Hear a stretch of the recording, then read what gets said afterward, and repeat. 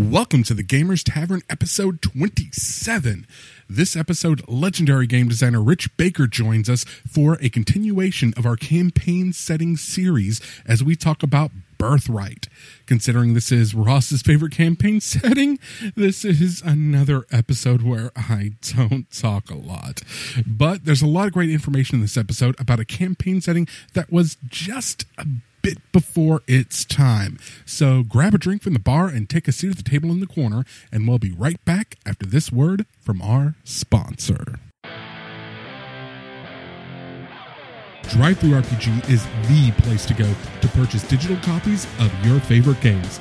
Dungeons & Dragons, Shadowrun, World of Darkness, Savage Worlds, Numenera, Fate, and so many more. Do you long for the feel of actual paper in your hands? Well, they sell physical products too. Just go to gamerstavern.org and click on the link in the show notes to find your favorite games and support the podcast with every purchase. Hello and welcome to episode 27 of the Gamers Tavern. I'm Ross Watson, your host. And I'm Zero Mott Jr. And tonight we have with us one of my favorite game designers, Rich Baker. Hi, everybody. I am like a kid on Christmas right now. One of the best things about being the host of a podcast is you get to invite your gaming heroes onto the show and talk about the games you love the most. And I have got to say, Rich and the work that Rich has done on just all the numerous things that he's been involved in has been a huge inspiration to me in my career, and like all of the games and stuff that I love, I trace a lot of it back to some of the stuff that Rich Baker has done. So having him here on the show, you're going to just hear me goob out quite a bit for the listeners. So just so you know, that's going to happen. Well, I'm very flattered. I don't know exactly what I did to deserve that, but I'm glad you approve. Yeah, I was looking over Rich's Wikipedia page, and I'm like, we've had him on the show before, haven't we? And then I'm thinking back, no, I don't think we have. We've talked about him so much and his work that it's just come up so often. It feels like you've been on. Well, I really, we had an opportunity to, we thought about bringing you on earlier, actually, because we were doing a show on the Forgotten Realms setting. Okay. And we had Richard Lee Byers with us for that particular episode. Yeah, great guy. And Daryl and I talked about it, and I'm like, well, if I can get Richard Baker for the show, I really want him for Birthright. I mean, not that he doesn't know a lot about Forgotten Realms, because he does know an awful lot about the Forgotten Realms. But yeah, I'm selfish that way. You have no idea how much he has bugged me about recording this episode since I first decided to do the campaign setting series that we're doing. He said, when are we doing Birthright? We're doing Birthright? It's Birthright coming up. So the first thing we do when we bring on a guest, we ask them to tell us and tell the listeners a little bit about who they are and where they're known for in the gaming industry. And we call this the gaming character sheet. So Rich Baker, if you would, what is your gaming character sheet like? My career starts all the way back in 1991. Upon getting out of the Navy, I had been on active duty for 3 years. I was sending resumes around to basically everyone looking for what the next step of my career was going to be. And I sent one to TSR for just the pure hell of it, because I'd been a D&D fan from a long ways back, and I thought, hey, it might be kind of cool to take a shot at being a game designer. Well, they liked my resume enough, or at least they found it interesting enough, that they actually brought me out for an interview, and lo and behold, I wound up getting the job. So the very first thing I ever worked on for TSR way back in the day was a Spelljammer product called the Rock of Brawl. Oh yeah, I know that one. Yep, in my pedigree, that is product number one. I stayed with TSR through the 90s, working on products in Dark Sun, a lot of stuff in the conventional just a straight up D&D line. For example, the Player's Option books, Player's Option Combat and Tactics, and Player's Option Spells and Magic. Those were a couple of product ideas I had and I pitched and I got a chance to work on. From there, we went on to beginning to work on the alternative science fiction role-playing game, which I co-wrote with Bill Slavicek. But along about, late 96, early 97, of course, TSR was coming on hard times. So Wizards of the Coast stepped in and wound up buying TSR. Wizards made a pretty generous offer to bring essentially the whole creative staff for D&D at the time out to Seattle to come to work for Wizards and basically get a chance to keep on doing this great, cool, awesome job we were already having a chance to do. And along with about 50 of my closest friends, we all moved out to the Seattle area en masse and basically formed the D&D team for Wizards of the Coast. My good friend Ed Stark tells a great story just about that exactly. Of course, he worked with you on the setting we're going to talk about tonight, Birthright. So I've kind of made a hobby out of stalking the Birthright creators and listening to their stories. We had Colin on already, so. And we've had Colin Baker on the show already. Yeah. So, Colin McComb. Yeah. I know what you meant. No, we haven't had any doctors on yet. So. No doctors. We're really hoping for David Tennant, though. But we're the move out to Seattle. It's a very interesting story. If you ever get a chance to talk to Ed Stark, any of the listeners, definitely ask him about it because he's very entertaining when he discusses it. It was something that obviously I never really expected I was going to stick out here as long as I have. But my wife and I and our kids, it turns out, hey, we love this corner of the country. It really is a gaming mecca, of course, with Wizards being here and so much of the computer gaming businesses being located right in the same area. So it's really just been a good spot to be.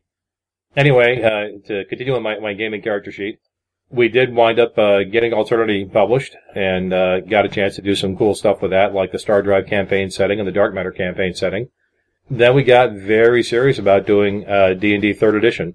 So I was part of the initial 3rd Edition team with Monty Cook and Skip Williams, and the three of us spent months and months meeting and talking and discussing everything that needed fixing in D&D 2nd Edition and how to kind of modernize the game engine into something that was a little more of what a contemporary role-playing game would look like at that time, as compared to something that still had its roots in the early 70s.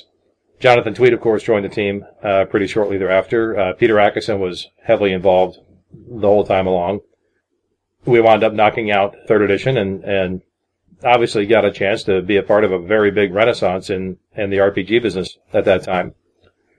From there, I went on to manage the 3rd Edition Forgotten Realms team. I was a big part of the 3rd Edition Forgotten Realms campaign setting reboot that we did. Did lots of which is excellent stuff. So many, too many products to name, I think, and wound up being a part of the 4th Edition design team too, and got a chance to write plenty of 4E stuff. And along the way, I also got a chance to scratch my Navy roots, my wargaming roots, by working on various Axis and Allies titles and the Axis and Allies miniatures game. And you did the Gamma World reboot as well, didn't you? Oh yeah. Bruce Cordell and I basically did the reboot of Gamma World based essentially on the 4th Edition game engine. It turned out it was something that it was funny because Bill Slavisek, our director at the time, called Bruce and I and told us, hey, we're going to do Gamma World and we want, Bill pushed us towards make it goofy. And Bruce Cordell and I both looked at Bill and said, yeah, we understand that a lot of people kind of look back on Gamma World as this crazy, goofy property. But when we were kids, we played it straight up. We thought it was really serious. I mean, yeah, it's a little goofy, but we didn't necessarily play it for laughs, right? We kind of, played it pretty serious. But we, adjusted our attitudes a bit and came back, and I think the 4th Edition Gamma World. Well, I want to call out just really quick a couple of things you did in 3rd Edition that are on my list of top products, frankly, of all time. The Book of Nine Swords is just utterly brilliant. Well, thank you. It has gained a big following on a site called 4chan. I don't know if you're familiar with 4chan or not. No. They have a nickname for it. And they have a nickname for this book. I'm sorry, it still makes me laugh. It's the best nickname. It's called the Book of Weeaboo Fightin' Magic. Weeaboo Fighting Magic? Okay. Yeah, because it's obviously anime inspired and stuff like that. So, weeaboo is basically a term for people who are like anime fans, and fightin' magic, the intentional misspelling of it it's just beautiful. But they love it, and I loved it. I thought it was just a brilliant way to kind of revitalize the idea of a fighter type character in the 3.5 milieu, if you will. Sure. So Book of Nine Swords just fantastic. Now I do have a quick question about that. Were there things? I mean, there's always been a rumor that was kind of a test bed for a lot of stuff that ended up in 4th Edition. Yeah, actually, we didn't necessarily set out to do that at first. We'd had the idea rattling around our product brainstorming sessions for years of, hey, we need to make a book that's all about spells for fighters. Magic for fighters. What can we do that would scratch that itch? Because we thought that there's a potential out there for something that would be pretty cool for the folks who liked the configurability and the awesome special effects that were associated with wizard spells, but wanted to see that in a more martial character. Eventually, the Tome of Battle, Book of Nine Swords, made its way onto the schedule, and I was assigned to work on it. So I kind of dove in and started tackling the idea of quote spells for fighters, and came up with something that was a pretty workable, complete system with it. But then in doing playtesting and discussion around the department with it, some of the early 4th edition design work was already underway. We had a great discussion with Andy Collins and Rob Hainsel and James Wyatt and myself, plus Bill Slavicek and a couple of other folks, where we really kind of looked at these two sort of parallel efforts that were going on at the same time and realized, there's enough of the similar ideas that are being played here with the spells for fighters notion and some of the power-based design that was going on in 4E that, maybe there's an opportunity here to kind of combine these two notions. And first of all, it'll probably make the Tome of Battle a better book. But secondly, it'll also let us test out some of these concepts that we are beginning to really explore very seriously for 4th edition. So, for example, one of the things that we wanted to test very carefully in Tome of Battle was the way that you would regain and recharge your powers. So the 3 different classes that are part of Tome of Battle, each of them has essentially a different recharge mechanic, which is, not to put too fine a point on it, a way to explain how discarded cards get back into your hand. Because a lot of this was influenced very strongly by the guys in the Magic the Gathering team who were trying to kind of help us look at D&D as managing a hand of powers as well as a role-playing game. Huh. So that sounds terrible. People always get angry when they think you're kind of mixing up your chocolate and your peanut butter there. But there was really a lot of good ideas and great discussion that came out of that, and that led to a lot of the final implementation of the Book of Nine Swords. Yeah, I'm the big 4th edition defender on this show. I actually like 4th edition D&D very, very much. So let's not get into that tonight. Yeah, that way lies madness. I'm not saying it's better than any other edition. I'm saying I like it. Listen, I have sat at the dinner table in between Ed Stark and Bill Slavicek when the subject of Edition Wars came up, and I thought, oh my God, I'm at ground zero. I am literally sitting between the heads of R&D for 3.5 and 4th edition right now. So, yeah. I think, I don't really put a whole lot of stock in the edition of what we're saying because I think that every edition of D&D has been pretty good at doing what it set out to do. I think 4th edition for all the angst and gnashing of teeth that kind of came around about it, I think it's still, there's some parts of 4th edition that I think are frankly just amazingly great. And I hope you will stay and be brought forward into the next edition of D&D when it comes out. What we like to say on the Gamers Tavern is that every edition of every game has its strengths and weaknesses. And there is no reason...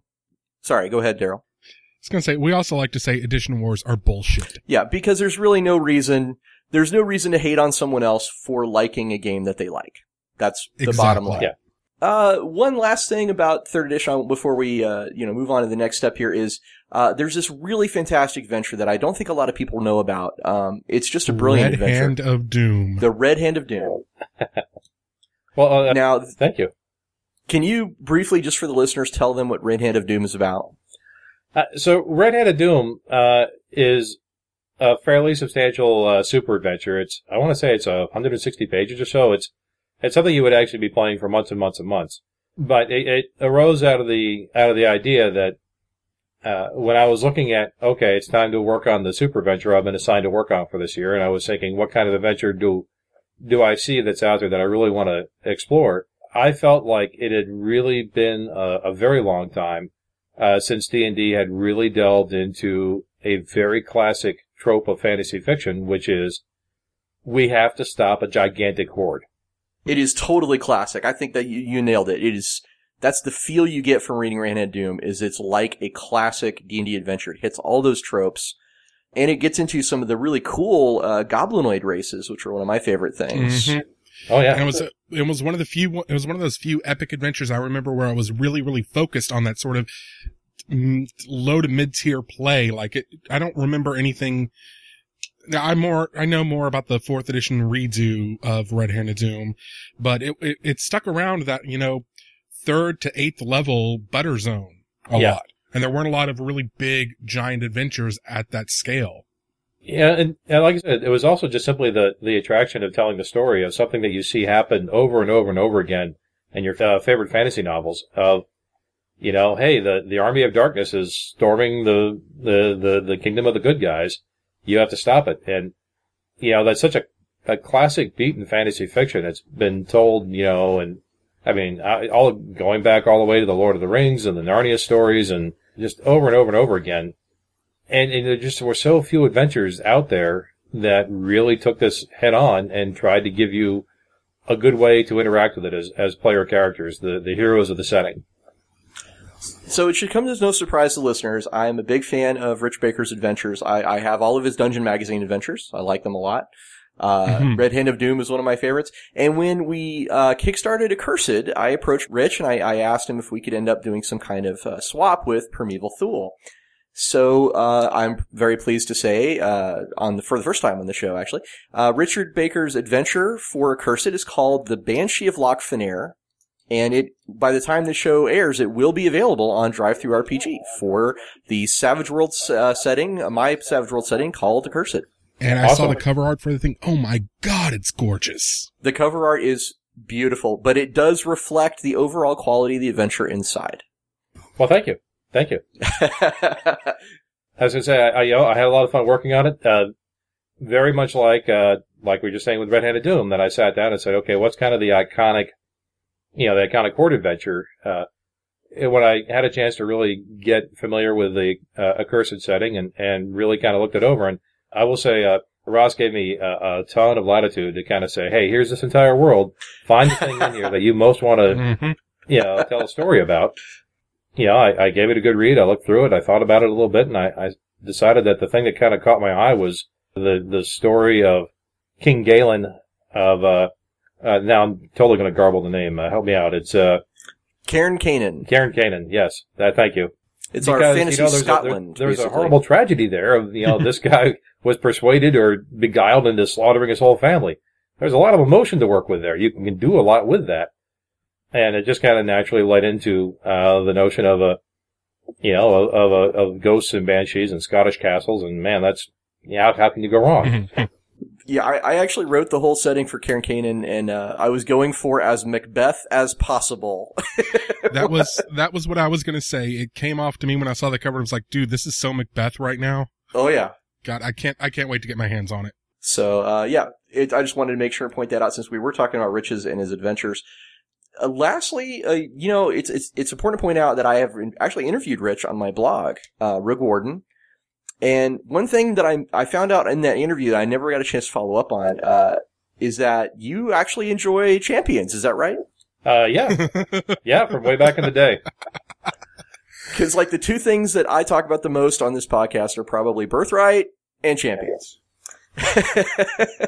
Yeah. Yep. I wish I could find more people to play Champions with. It's just me too. Yeah, it's hard to round up a gang of people for it, and I think it's a little bit tough to put together a long running Supers game. You have to kind of maybe sell your gaming group on, hey, let's play Supers for 8 or 10 sessions, and then move back to whatever long running game we want to do. And if you wind up getting 4 sessions out of them, great. Yeah. Well, something tells me if you decide to do something online like Skype or Hangouts, Ross will be more than game. Oh, hell yes. So, let's move on to the next step of our podcast. It's called Tavern Tales. And we're just going to ask our guests to give us a story of a memorable die roll. This is going to sound kind of soulless on my part, but I don't really think of the die roll as governing a game in quite that way. I mean, I can remember, a couple of times where I scored a crit and I was pretty happy about the fact that I did. This is not terribly urgent, I guess, but this is just kind of amusing at the time. We were playing in 2nd edition D&D, the Night Below campaign. Oh, excellent campaign. Yeah, really great stuff. I'm amazed, by the way, that they haven't ever gotten around to doing a 3E or a 4E version of that, because it was such a cool setting. But I was playing the wizard of the party, and we just started. I'm a first level character. I've thrown my spell. I've got nothing left, and the party's being mauled by goblins. And I asked the DM, I was like, we're on a road. Is there good sized stone nearby or something? And the DM, John Ratlow, says, sure, there's, you're on a road. There's rocks or whatever. I was, great. I pick up a rock and I throw it at the goblin. And sure enough, I crit the goblin and just killed it outright with a throwing stone because, it's a second edition goblin. It's got like 2 hit points. Nice. So yes, the mage, the master of intellect and magic, managed to brain a goblin with a thrown rock, and that just kind of hung with that character that entire campaign. And never threw a rock again in that campaign, right? Because by the time you get second level, you have a couple more spells. Now eventually you never have to do it again. But yes. That reminds me of a gnome wizard I played in 3rd edition who was far more deadly with his crossbow than he was with any of his spells. I'd say you don't want to throw another rock after that because you've already set a precedent. And if you never do it again, you can always say, oh yeah, you want me to throw a rock at you? Yeah. Didn't think so. Look at how he's got a rock. Yeah, really. Who cares about the fireball, the lightning bolt? He has a rock. Watch out for those rocks. The next thing is we're going to talk about what we've been playing lately. I'm going to start with Daryl, actually. Daryl, what have you been playing lately? This is hopefully the last time I will be saying this. I haven't had a lot of time for gaming because I've been doing a lot of work on the site. We brought on board a new editor I talked about a couple episodes ago, Nicholas Jaworski, who is doing an excellent job of taking a lot of this work off me. And hopefully I'll be I'm looking to start playtesting a couple of things and doing some more reviews for the site. So I'll be able to talk more later. But yeah, Shadowrun Game Table, we've been playing that. We had a really, really interesting adventure that you guys will hear probably about a month and a half. Oh, yes, it was great. It was a very episode, very focused on my character, and Rafe got a lot of really, really good moments in it too. He got to play the big damn hero. Well, so did you. I got to play the cool badass you pushed me too far. At the end of the adventure, it was you who walked out of the corporate headquarters with both of our characters over your shoulder. So, well, I lucked out in spoilers. But yeah, it's kind of interesting. It takes my character on a massive left turn. I don't know where things are going to go from here. But it's definitely interesting. There is one thing that's happened this week that I would like Ross to talk about, something about RPG Geek. Yes, I am, well, by the time you hear this, it will be over, but, currently, for the week of April 1st, and it is not an April Fool's joke, I am the RPG Geek of the Week at RPG Geek. And we'll have a link in the show notes for look at all the questions people have been asking them. Yeah, it's been, the response there has been wonderful. The RPG Geek community and the Board Game Geek community and all those guys, they're wonderful people, and I'm very honored to have been chosen. So, thank you, and, definitely go check it out. Well, it'll be someone else by the time you hear this podcast, but go look at it anyway. I'll have a link to the archive so you can see where the community's been asking him a lot of really, really cool, interesting questions, and he's been going through and answering them. So you'll learn a lot more about Ross through this. And I'm still kind of wondering about that 2 truths and a lie, because I thought all 3 of those were true. Well, that's the best way to do the 2 truths and a lie, is to make them all seem totally plausible. In my opinion. Because, yes, Shadows Angelus, and that totally seems like something you would do. What have you been playing lately, Rich? We've actually been playing a fair amount of Primeval Fool, as you might expect. That is the campaign setting that I and my partners at the Sasquatch Game Studio are putting together. We kickstarted it last summer, and we've been playing it a lot, pretty much, off and on now for a year or so, as we're testing out different aspects of the setting, and also just playing it to kind of see, how does the energy feel, right? How's it working for us? So one of the things we hadn't done a lot of beforehand is we hadn't played a lot of high-level Fool up to this point. So our current game goal is we're playing high Paragon level 4th edition Fool, because that's one of the little brackets we haven't really been trying out much yet. That's part of the challenge of by the way, doing a setting that you are simultaneously writing in 3 game editions. Cthulhu is going to be available for Pathfinder in 4th edition D&D and also in the 13th Age rule set. Yeah, I remember when this Kickstarter was up, I made sure to point that out a lot over on Ain't It Cool News, because that was, no one else is really doing, a lot of people are throwing Savage Worlds and the goal is Pathfinder and maybe 13th Age. No one's doing 4th and Pathfinder and 13th Age, pretty much 3 of the biggest D&D games that are currently available. So, Rich, what is, if you could just give us the elevator pitch for Primeval Thule. I mean, I know what it's about, but our listeners would sure like to know. Primeval Thule is basically a savage, barbaric world. It draws upon traditions of sword and sorcery as opposed to high fantasy. So think along the lines of Conan stories more than Lord of the Rings. Inspired by some of the old Conan stories, a lot of Robert E. Howard's old stories were very strongly tied into or influenced by the Cthulhu mythos. Now that I've actually stretched out my elevator pitch to a minute, let me come back around to the real elevator pitch, which is, it's Conan versus Cthulhu. Nice. So, and if I believe you hit the first stretch goal, is that right? And a certain someone might be doing something for it? That is true. The Accursed Trio are going to provide an adventure for Primeval Thule. John Dunn is actually hard at work on that right now. So, yeah, we're really excited. I've had enough of Thule right in front of my face that I haven't, it's like, okay, the Accursed guys are on it, great, fine. I know they're on it. I'm good. I've got a layout to wrangle, so. But it's been kind of I do all the layout for Accursed, so I know what you mean.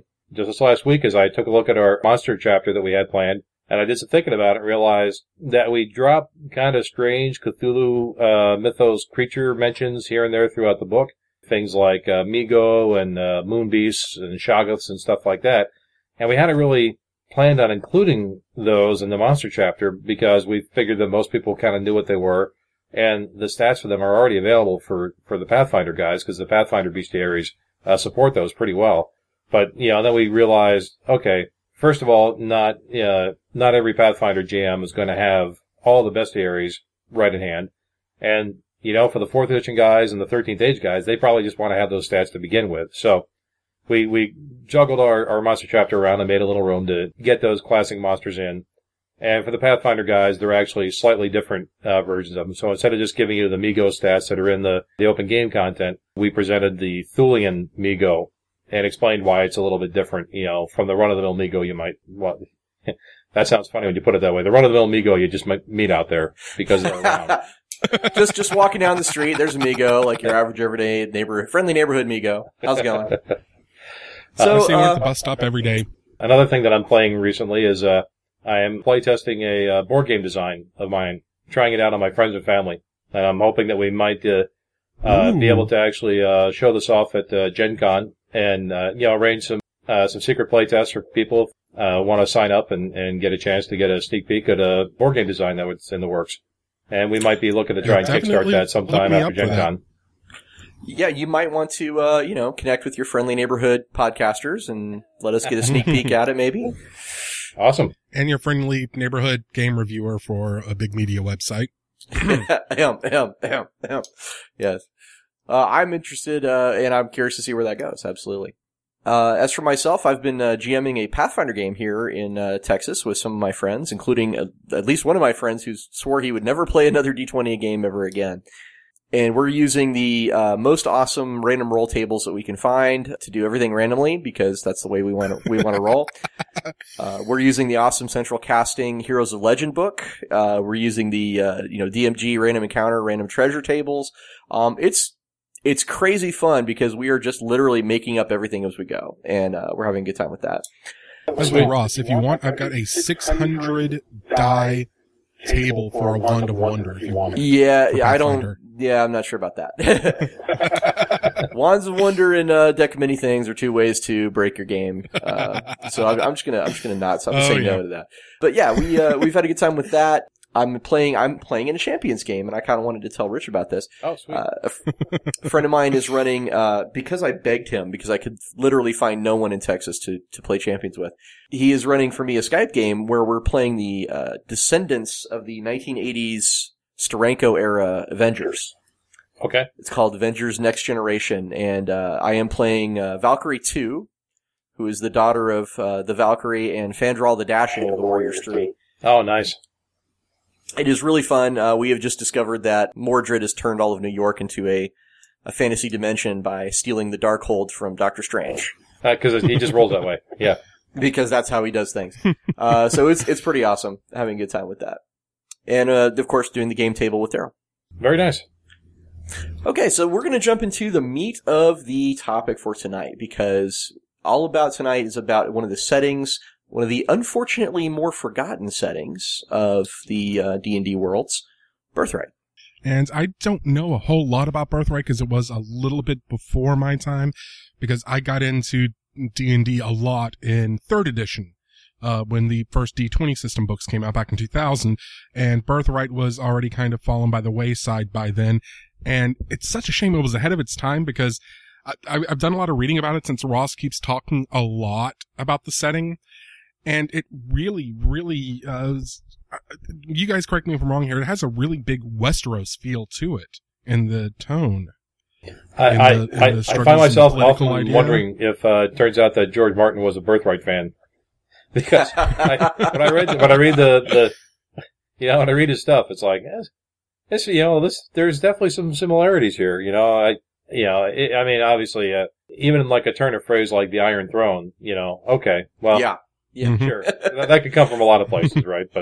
But still, there's a strong story out there, and I put a lot of faith in it just because I believe it's possible. But there's a strong story out there that Ed Stark, the guy who wrote a lot of Birthright, was on a panel with George Martin back in the day, and supposedly the story goes like this, that Martin looked over at Ed and said, "You have a really interesting name, sir." That's how Ed tells the story, and I think it's plausible. So there may not be, there may be some truth to that whole connection between these two things. And we know Martin's a gamer, so absolutely. So that's one thing I kind of wanted to bring up here. Everything I've read about Birthright, it gives me a very big Westeros, Game of Thrones, Song of Ice and Fire vibe to it, but it really feels like it's its own unique thing at the same time as well. And rather than, try to parse it myself whenever I've got probably two of the biggest experts on the setting around here, can you guys kind of tell us and the listeners who may have been a little bit too young for Birthright when it came out, what exactly is this setting like? What's the thing for Birthright? Well, that sets it apart from the other campaign settings. The basic premise behind Birthright, the elevator pitch, if you will, is simply this is the setting where your character is a king. That back in about 93, 94, when the creative folks at TSR were casting about trying to decide what our next new world we wanted to debut was, we threw there was basically an open call to everyone in the department to pitch your idea about what an interesting world would be. They didn't like any of the worlds that we pitched. But the idea kind of came down from, essentially, believe it or not, from the higher management that, hey, we'd like to see a setting that focused a lot on nobility.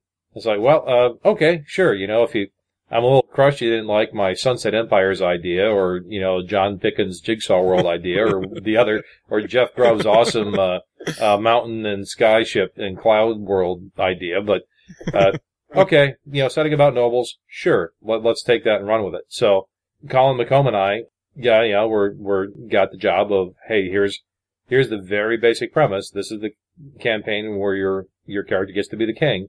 Now take that and run with it. And out of that, of course, developed all the premises associated with Birthright. That the idea that there is literally a divine right of kings, that there is something special about the characters who become the kings in this world.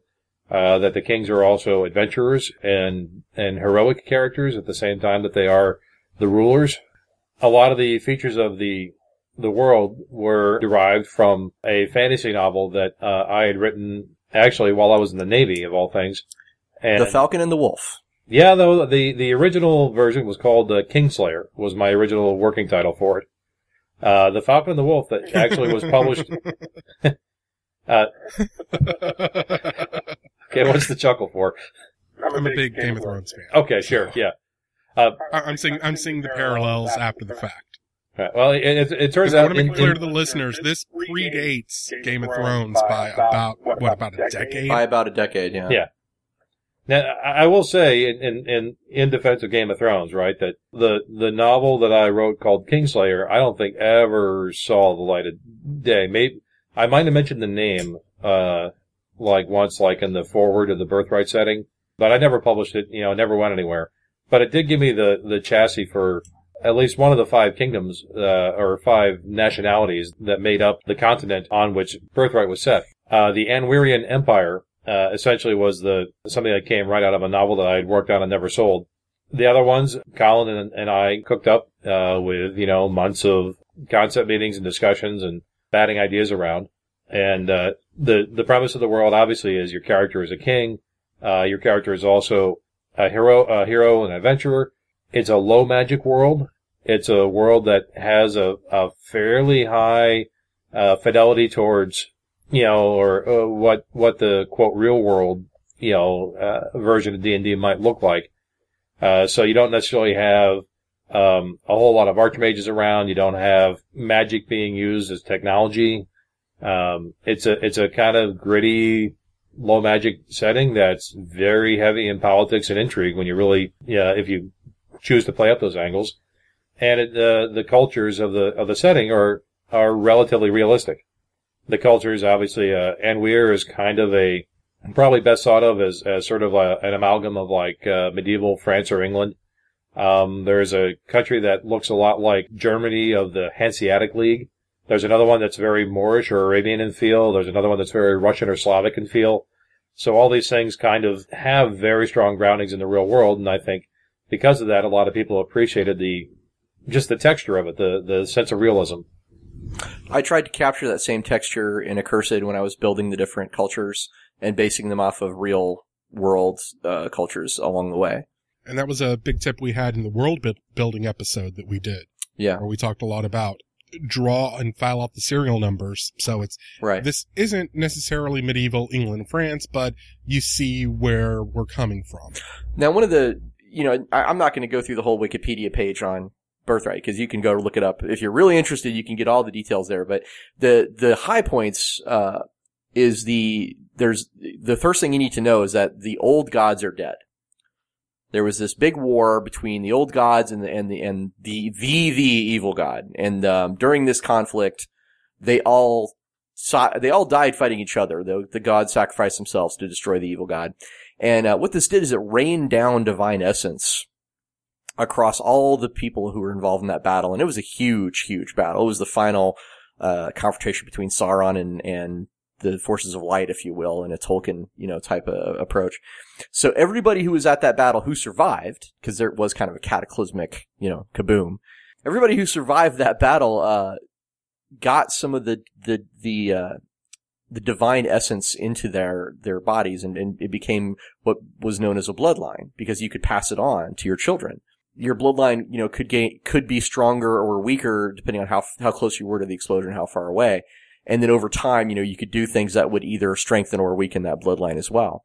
This was the key to the idea of the divine right, because your bloodline was literally connected to the land that you ruled. And I think they were going for a very Arthurian, if the land does well, you do well. So that's the first thing you need to know. The old gods are dead. There are now new gods, but the old gods are all dead, and their essence has kind of been placed into lots and lots and lots of living people on the world. The second thing you need to know is that this empire that Rich was talking about, the Anwirian Empire, they conquered most of the known world. They expanded greatly from their home. They went north and they conquered a place called the Riarc Highlands. They went west and they conquered the Moorish peoples, which was called the Canasi. They actually went northeast and conquered the Hanseatic League guys, the Brektor. The only people they didn't actually take over was the Mongolian Russian guys in the place called Vosgard. And even then it was a close run thing. So the empire actually ruled a ton of the known world, but unfortunately that empire came to an end. Was it roughly 500 years before, Rich? Yeah. Roughly. Exactly. And so I'll roughly tell you 500 about the expansion of the Anwirian Empire, which I don't think I've ever mentioned to anyone. So here's a completely little new tidbit of Birthright lore. And Ross is now drooling. I am. one of the little inspirations for this particular notion of the growth and history and collapse of the Anwurian Empire was actually the Tolkien's History of Gondor. Oh, yeah. The basic idea was that Gondor, of course, was founded at the end of the Second Age, and early in the Third Age, Gondor had a great 1,000 years or so, where Gondor expanded to cover this huge area and actually the Númenóreans subjugated, most of Middle Earth in a lot of ways before the last king of Gondor died, and Gondor started kind of collapsing back in from its huge expanse. So that was definitely an influence in that whole notion. Yeah, it was definitely something I was curious about because, like I said, there's a lot of, if you're looking at it as someone who didn't read it before Game of Thrones, there's a lot of Game of Thrones in Birthright, but if you look beyond, okay, strip out my knowledge, read this as someone who's never read Game of Thrones, it's very reminiscent of the pre-Hobbit era Middle Earth in that there's these little kingdoms that are all ruled, but they used to be one kingdom. Yes, and that's... It used to be Gondor ruled everything, and not Rohan, and was it the Riverdale, and all the other kingdoms that were Middle Earth. And that's basically what happened, is the Empire of Anwir came to an end when the last emperor died, fighting the big bad. We'll talk about him later on, but he went up to fight the big bad, the Gorgon, and died. Because his divine right to rule was tied into his ability to rule the empire. I believe that this was a really neat way of combining the story with the mechanics, because you could tell, oh shit, this is just not going to work. So combining the story with the mechanics, once he was gone, there was simply no way to keep the empire together, and it fell apart. And now, 500 years later, when you play, in the contemporary setting of Birthright, you are existing in the shattered remnants of that huge empire, which is kind of one of the key driving goals of, not driving goals, one of the driving forces of the political movements and so forth in Birthright is the idea of somehow reestablishing or reunifying at least Anwir itself, and then maybe, as a long-term goal, maybe, reestablishing contact with the other realms as well. This is certainly where that whole Game of Thrones parallel is really prevalent. Because the people in that particular corner of the world of Anwir, there's about, half a dozen or so very serious contenders who are people who might be strong enough to actually make themselves emperor out of over this whole corner of the continent again. And they are basically enmeshed in a sort of permanent rivalry, where they're always trying to line up different people to back them and try to see if they can build a coalition strong enough to let them finally stamp out their rivals, some of them that they've been rivals with for centuries. And, get a chance to essentially restart the imperial dynasty with your house as the head. And probably the last thing I want to point out is that about Birthright that makes it unique is it has a dark twin called the Shadow World. And the Shadow World is really kind of a reality just beyond the reality that most people understand. It's like the Tales from the Dark Side. This is... I know something. Halflings are from there. Yes, they are. They fled the Shadow World because the essence of that evil god from back in the day, that's where he went. He went to their homeland, which was this alternate dimension, and he turned it into a place of horror and evil and undead creatures stalking the land. Which is great because it's literally just beyond your perceptions. And it used to be one world, but then at some point in time it got split into these two separate parallel worlds that still kind of interact with each other.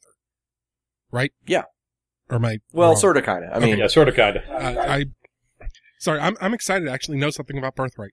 One of the little that this will never happen again in the rest of the episode. So one of the little Easter eggs or concepts is the idea that they're called halflings not because they're half the size of a human, because they exist half in this world, half in the other. Yeah. Nice. The Shadow World is a really interesting and unique and mysterious place. It's kind of one of those things that I think we always wanted to know more about. And before we get too far into like some of the other stuff, we should really point out some things about Birthright that are important even today. Like there's a really strong collection of fans at a place called birthright.net. Sure, yeah.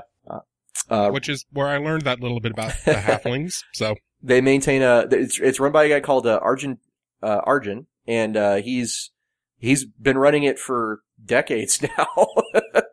He's been he's the only guy I think who's possibly a bigger Birthright nerd than I am. And that's saying a lot. Yeah, but he's run Birthright.net for a long time. I've been a member of that community for a long time. I worked on the fan 3rd edition conversion for Birthright that came out of that. I want to say that site started in the 90s, didn't it? Yeah. Yeah, it was one of the original version of it before it got its own domain. You know, the thing about Birthright, I've run 4 different campaigns of it myself, which is a lot for any one setting. And I've played in 3 more. So 7 times I have been in long campaigns about Birthright. Wow. You know, the thing I think is really kind of sad about it is they did this book called the 30 Years of Adventure book for Dungeons and Dragons. I'm sure you're very familiar with this, Richard. Oh, yeah. Yeah. You know what's really sad about that book? Is it covers every single campaign setting ever made with one exception. The only setting left out of the 30 Years of Adventure book for D&D. They cover Mystara, they cover, everything is in there except Birthright. I'm like, what? How did this happen? We kind of don't really know how well Birthright might have really done, because the setting had a relatively small print run, and keep in mind this decision's made by the business team at TSR, and they tried to keep as much of this stuff as far away from us creative type as they could. They did not want us to know, what they were up to. But I want to say the print run for Birthright was only about 35,000 copies, which sounds like a lot today. But no, it's tiny back in those days. Yeah, back in that time, in the 90s, at kind of the heyday of the 2nd edition, a setting like Dark Sun, I want to say sold well over 80,000 copies or something, right? So it had a short print run. Dark Sun, Birthright, and Ravenloft all came out within a year, didn't they? No, Ravenloft I think was a little bit older than that, but the original adventure, I meant the setting, the campaign settings. No, I think the campaign setting was already fairly well established. I started at TSR in October 91, and I think the Ravenloft setting was already well established by that point. I would take Richard's word for it, Daryl. Yeah.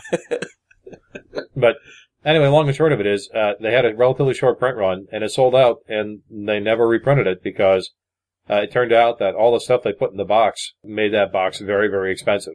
To the point where if they had a bit of a better business team, they might have realized that they ought not to have put everything in the box that they did, because they had a real hard time making money on it.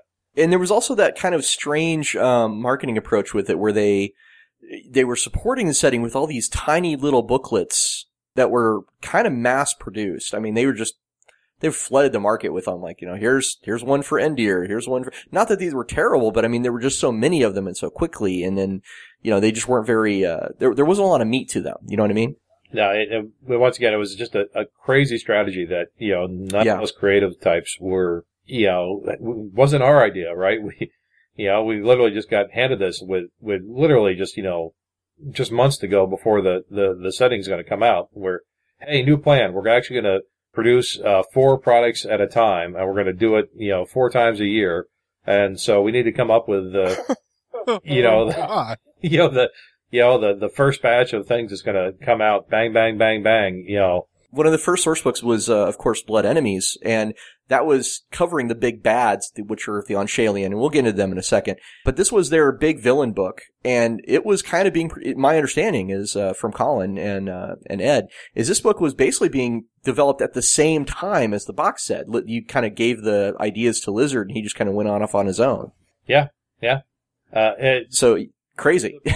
Really kind of wish that, I was like, ooh, we did not, we didn't get this right. This is not, the same world that we're talking about over here. And trying to square that circle was quite a job.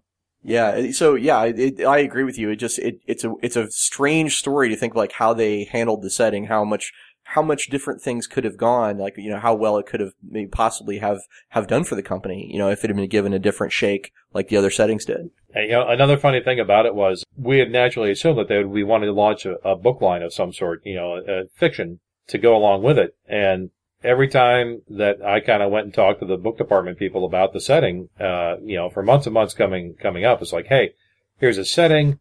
I've been begging you guys for a chance to write a novel. I know this world better than anybody. Let me take a shot at writing a novel here, and let me show you what I can do. And I was told, time after time, no, we're not actually going to publish novels for this. We're not going to do it, so don't worry about it. And then, of course, literally like 4 months before the box set was going to come out, upper management had a change of heart and said, "Hey, tell me about the novels we're doing for this." And the book team's like, "Yeah, I guess we're novel immediately. Who do we know that can write this thing, as fast as possible?" I pointed out that I knew the world better than anybody, but of course, having not written a novel for them at that point, they just said, you might be great, you might not, we don't know, but it's not fair to you to say your first shot at getting a novel with this is to do this thing that's going to be this huge rush project right away. Well, we'll get you a chance later, but we got to go with a pro for the first book. And they brought this guy in and actually flew him out to Wisconsin and had a chance to meet with the guy. And the first thing he said as he was kind of looking at the material, he's like, "Okay, so I looked over what you sent me, and here's what's going to happen. Instead of being the guy who dies that the empire ends that you've got here, instead that's going to be the guy who builds the empire. So he's going to be the guy who puts it all together and starts the empire, and everything's groovy now." Wow. And we were just flabbergasted. We're like, you don't understand. The entire setting doesn't work if you do that. You cannot do that. I kind of sat back and the guy on this podcast who does not understand the setting is sitting here face palming at that notion. My initial reaction was, of course, to turn the table over. I resisted. I thought about it carefully. And good for you. What I had to do is I had to kind of pull a little bit of judo on this guy. I had to kind of use his strength against him. So I managed to say, instead of saying, no, you can't do that, realizing that in an amazing flash of insight for someone of my age at that time, that's probably not going to work. So instead, I managed to divert him and say, how about this? He still needs to be the guy that the empire ends with because that's pretty integral to the setting. But what it really is, if he doesn't do exactly what he does, if he doesn't die in this heroic way and make this heroic sacrifice, it would have been 10 times worse. We got a lot more awesome stuff to talk about with Birthright, but for now, we're just going to take a quick break to let everybody get another drink from the bar, and we'll be back in a few.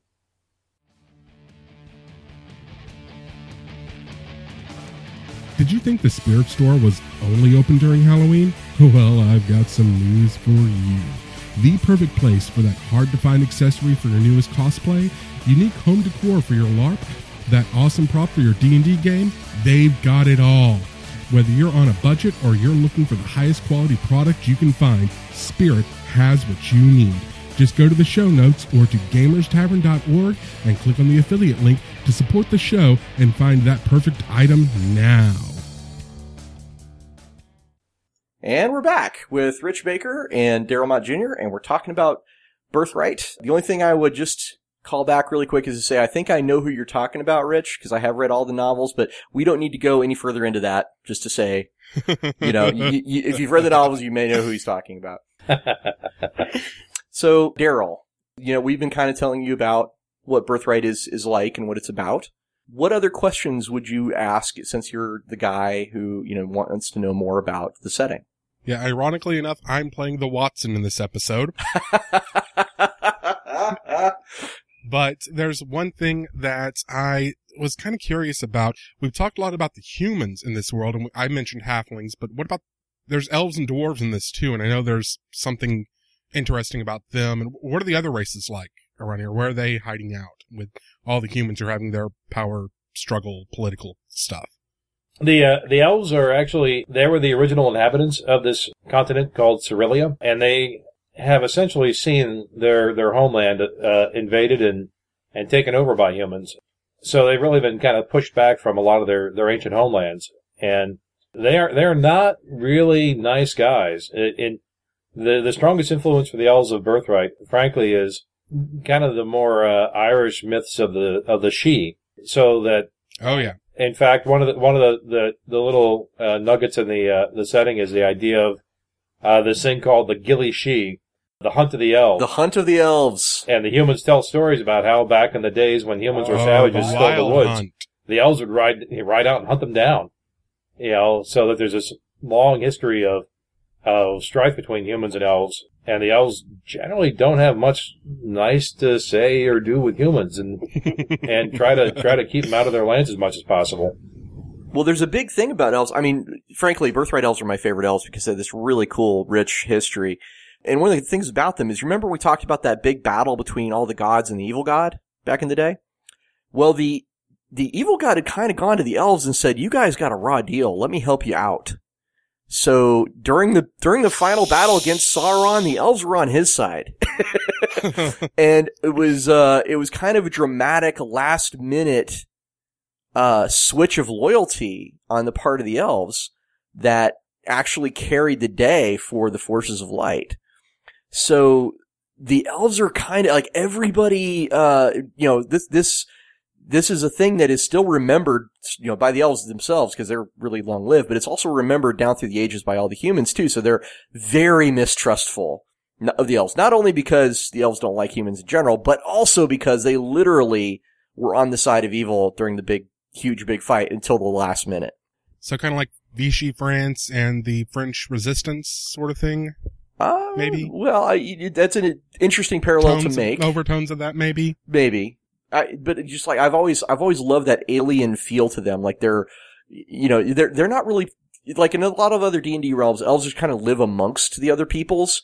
They're kind of part of the world. They're not really, away from it so much. Although in Forgotten Realms, they do this a little bit with Evermeet. But in Birthright, it's very much that whole, like, in the Elven lands, things are different. So it's more Tolkien-esque. Yeah. Real sense of apartness. Yeah. Agreed. And one thing I think is really interesting about elves, that, Rich and Colin put into it was, now this is back in 2nd edition, but they said that, there was no divine connection with the elves because, first of all, they were still there when the old gods died and the new gods were risen up, and all the new gods are human. So the elves are like, I'm not going to worship that guy. I've seen him tie his shoes, So there's no such things as elven clerics, paladins, etc., because all the gods are human and they don't worship humans. And that's an interesting idea. I think I liked one of the things that 3rd edition D&D came out with, which was this idea that, you could actually gain divine power from paradigms and ideals rather than like a specific deity.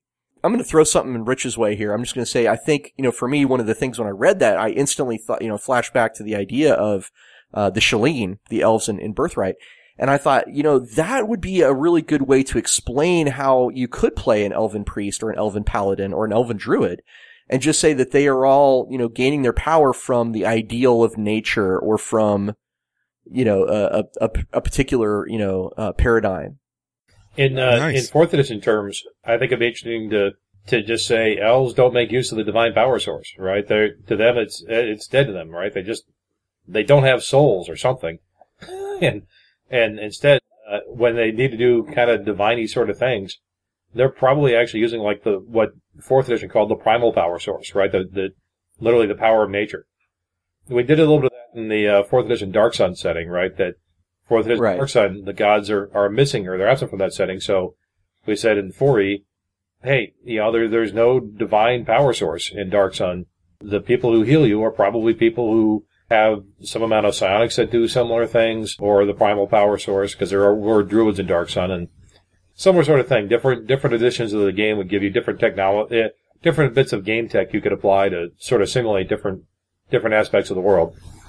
Well, I had a friend of mine who just adored the concept of the Shalleen and what they were going through with their world being invaded like this. And, he wanted to create a character who was essentially an elven paladin, but his explanation for, his divine powers was that he was a paladin of the elven renaissance. Like, that was his ideal. And that was the thing that gave him power. And like, because we were building on that whole idea of, your bloodline gives you some divine connection, right? Cause he is a blooded elf.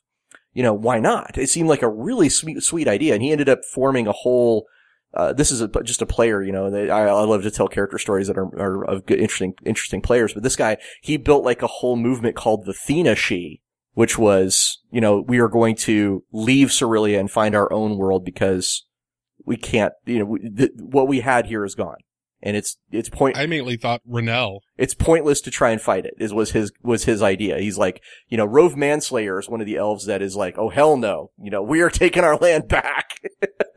And, my friend wanted to play like influential character like Rove, but he wanted a more heroic viewpoint.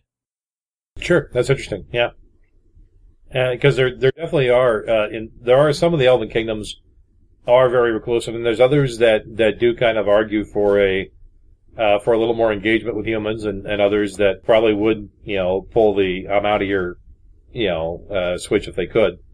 So yeah, there's certainly a lot of really interesting connotations there to explore. I gotta tell you, one thing about the elves in Birthright is like all their names of their realms and their guys, and like even the suggested character names, they're all basically Welsh. Right?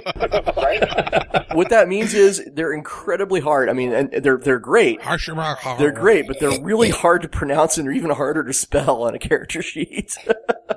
Okay. Smoke a pack a day and drink at least a fifth of bourbon a day, and you can pull off Welsh. All I'll say is I've been involved in 7 Birthright campaigns, so I've seen an awful lot of elf characters and played some myself. And it's always been a challenge. I'll be like, somebody will ask me, well, how do you pronounce this? And I've researched this, so I would say, well, here's what I think it is. And they say, great, how do I spell that? Just, here's the sheet. Just copy it. I'm not going to even bother with that. You guys get that layer of phlegm at the back of your throat to be able to pull off. It was very Welsh. characterful. I want to say I thought it was very, very characterful, but, I thought you kind of appreciate the flip side of that as well. Sorry, I hope our English fans appreciate those cracks that I just made against the Welsh. I have no problems with the Welsh. The actual Welsh. I have no problems with actual Welsh people at all. You guys are awesome. You guys allow Doctor Who to shoot there in Cardiff. You guys are awesome. Big shout out to any Welsh listeners, absolutely. I think we have 3 or 4. Yeah, it's certainly something we did in terms of, I mentioned before, the idea that the various humans are strongly based on historic cultures, and even that goes to a little bit of the naming conventions too, the way the names of the kingdoms look, the way the names of the characters look. So yeah, the place that we kind of refer to as like the Hanseatic League Germany, the place names look kind of German, and the character names look kind of German. And in the case of the elves, we picked something that was very Gaelic, something that was definitely at the deep end of of what the Irish and Welsh place names and character names would look like, and that does give us some real tongue twisters sometime. I'll say this: I've been a fan of this setting for 30 years, and I just had a little test with Richard, and I managed to get about 8 out of 10. So correct. Anyway, elves are not the only race though in Birthright. We have dwarves, we have halflings, half elves. Surprisingly, no gnomes in Birthright. And we will be addressing gnomes in a future episode of the podcast under wrongly maligned races, classes. Is there? Vampire I just clans, wondered if Rich had any insight into there's no gnomes. For the life of me, I cannot remember why we decided to exclude them, other than just to make a statement and be a little different. Well, it certainly is that. Yeah, I think maybe nomophobia was kind of new and shiny. We wanted to kind of explore it a bit, and now it seems a little bit hackneyed and stale. And if you throw gnomes out of a setting, everyone's kind of like, well, okay, sure, everyone does that. But I say that actually having just thrown gnomes out of the Primeval Fool setting. So hey, what can I say? I guess I just don't like them. It's not the first time Richard has thrown gnomes out of a setting. I'll just say that. Mm-hmm. But might not be the last. I really like, because I read a little bit about, again, I hit the Wikipedias and I hit birthright.net, and your take on dwarves was really, really kind of interesting and cool. All of the races in Birthright are basically like the classics, but they're turned up to 11, and each one is given a slightly unique twist. So Cerulean dwarves, Birthright dwarves, are even more rock-like, than a regular dwarf. Even more endurable, that kind of thing. Yeah, they're like 4, 6, and 300 pounds or something. Yeah, because they're dense like stone. Probably don't swim terribly well, I imagine. No, not at all. Yeah, that's, they have the 3rd edition stats on the birthright.net, and it's something like they get damage resistance because their skin's so thick and dense and hard. Yeah.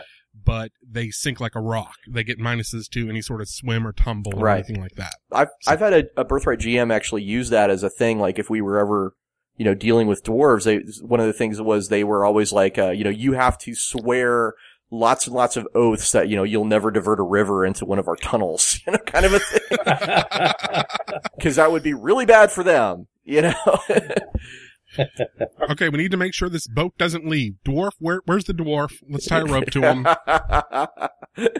And like the halflings have a really interesting connection to the shadow world, so they can they can sort of teleport by going there, briefly, and they can see, like evil magic and things like that. So every race had something really cool, that was unique and different and made it just a slight twist on what you would expect to find. Yep. That's pretty much what we were trying to do was, to give people who have a set of expectations about what they would think those races would do, and just try to meet them in new ways, I guess.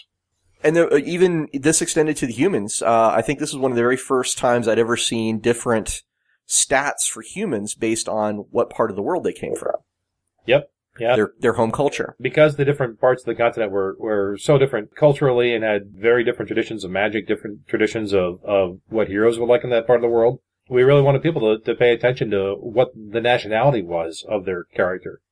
To the point where you wouldn't want people to, for example, make up a Genasi wizard and then have him run a kingdom in Vosgard. Really, it wouldn't be faithful to the setting. We wanted to encourage people to make up characters that would fit Vosgard and do Vosgard things with them. Right. So the Voss character race, had its own particular. It was basically human, just had a very slight modification or two to say that these are the things that this culture will like and value, and these are the things that they would not like or value. And hopefully have that be reflected in the sorts of characters people would want to make up with those rules and bring to the table. And you just said something that kind of kicked something in my brain. You said the word wizard, and I remember something about magic, because you said this is a low magic setting in general terms, but I seem to recall the way it's handled is probably one of the best I've seen for someone trying to do a low magic setting in a D&D system, where there's low magic and high magic, and low magic's anyone can learn that, but high magic you have to have the right bloodline or something like that. Yeah. We essentially created a character class called the Magician, which was the character that anyone who wanted to be somebody who used magic could be. But you were not going to be able to use some of the spells that just required more magical energy. You had to work with very small amounts of magical energy and make small, subtle changes that would do that would have their effect, not principally by applying a ginormous amount of energy to something, but mostly by working on the mind, for example. So illusion or enchantment were things that the Magician could do pretty well, but casting a meteor swarm, not at all what that guy could do. He just does not have the connection to the very fabric of magic that you would need to just wield that much pure energy.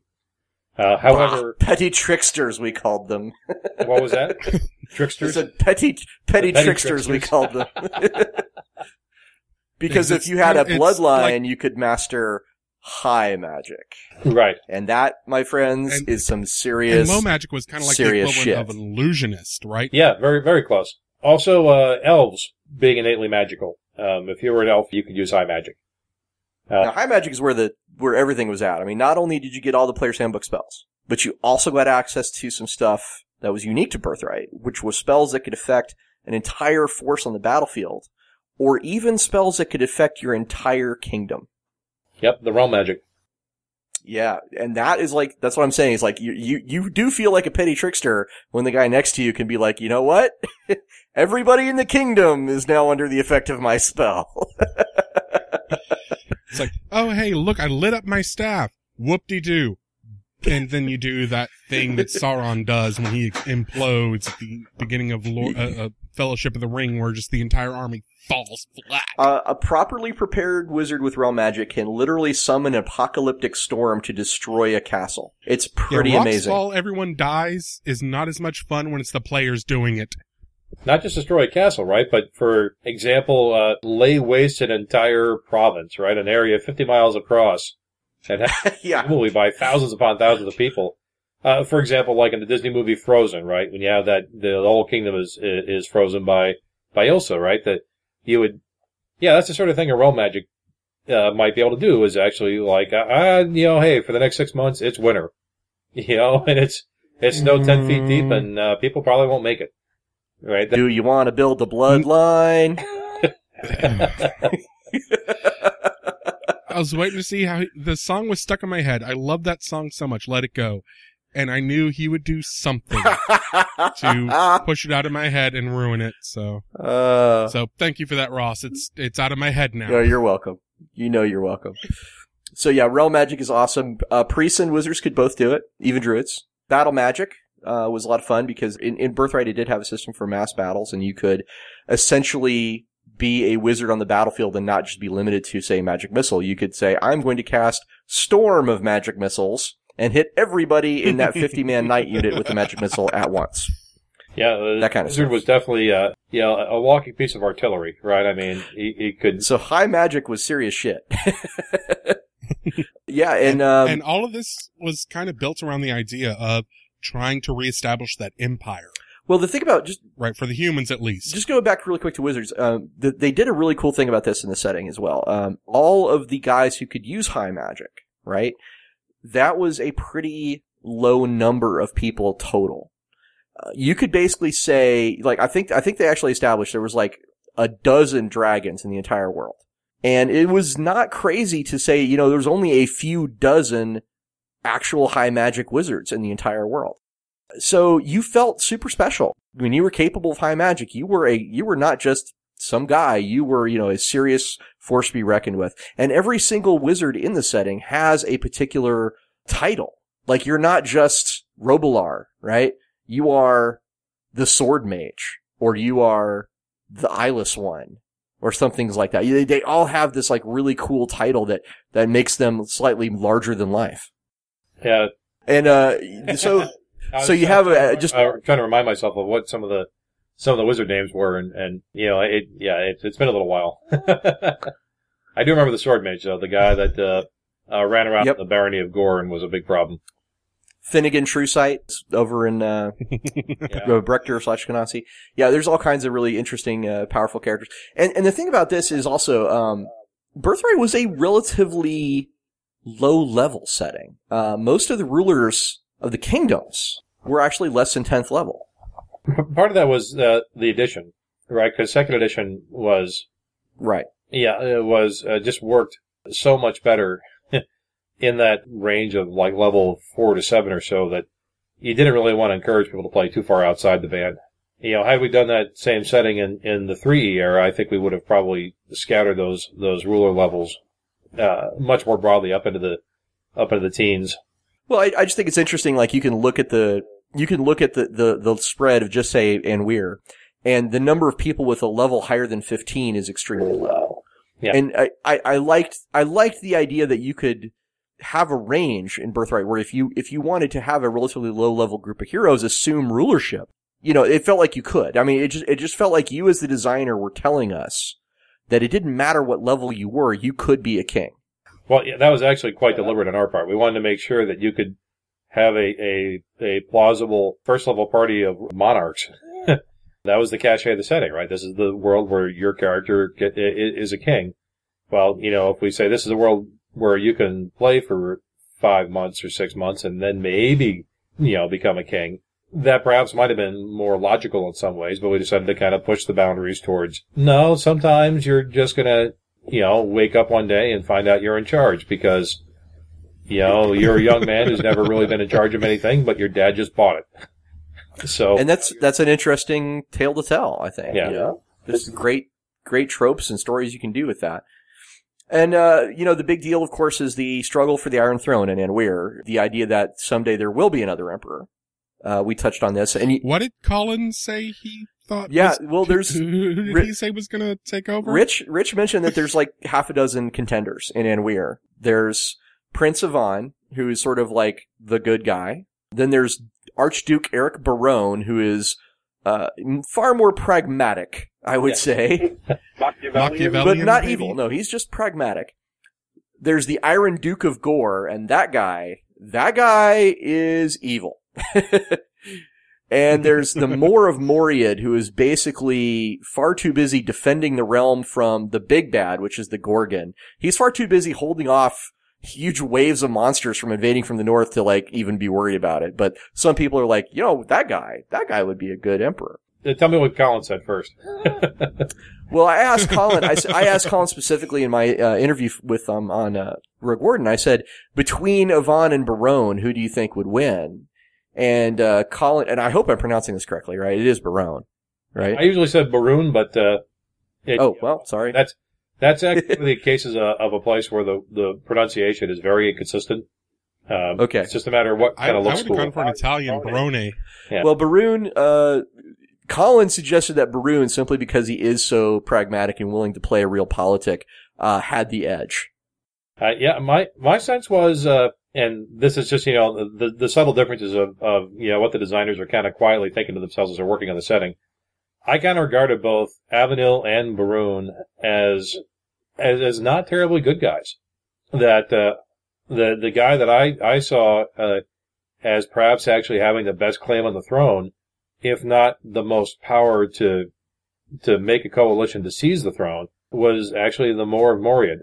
Right. I actually at one point explored a bit of a genealogy for that part of the world, and in that genealogy, the Moriad family has a blood tie to the ruling line of Van Weir from kind of way back in the day. And probably because of that blood tie, actually has a better claim on the Iron Throne than either the two countries that are kind of best claimed to really pursue it. While he might actually technically have the best claim, that doesn't actually get him the Iron Throne when he's got Baroon and Avenil in his way. That comes off to me as an outsider looking in. That seems the most, story-centric way to do it. The guy who was selflessly sacrificing his political chances to protect the empire itself. Yeah, is the one with the best claim. Exactly. He's the guy who's actually, screw all your politicking and all your infighting crap. I've got a real war to fight to protect the empire. That's the guy I want in charge. We always describe the Moor of Moriad, and his realm, which is called Moriad. He rules from a big-ass fortress called Shieldhaven. It translates as Shieldhaven. I forget what it's actually pronounced as, but Beveldror. Yes, Beveldror. And, from Beveldror, we always described it as the rock upon which the Gorgon shall break. Because we always built up the Gorgon. Now, in the setting, there's a really big bad. It's like the Sauron of Birthright, is this guy called the Gorgon, who used to be the brother of the last emperor.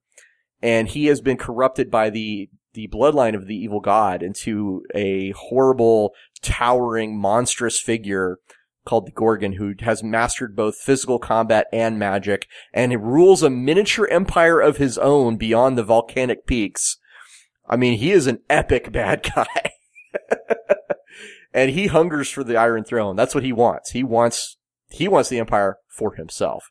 So the Moor is not just like some guy on the border. He literally is holding off the tides of monsters who want to invade and tear apart everything that exists below a certain point.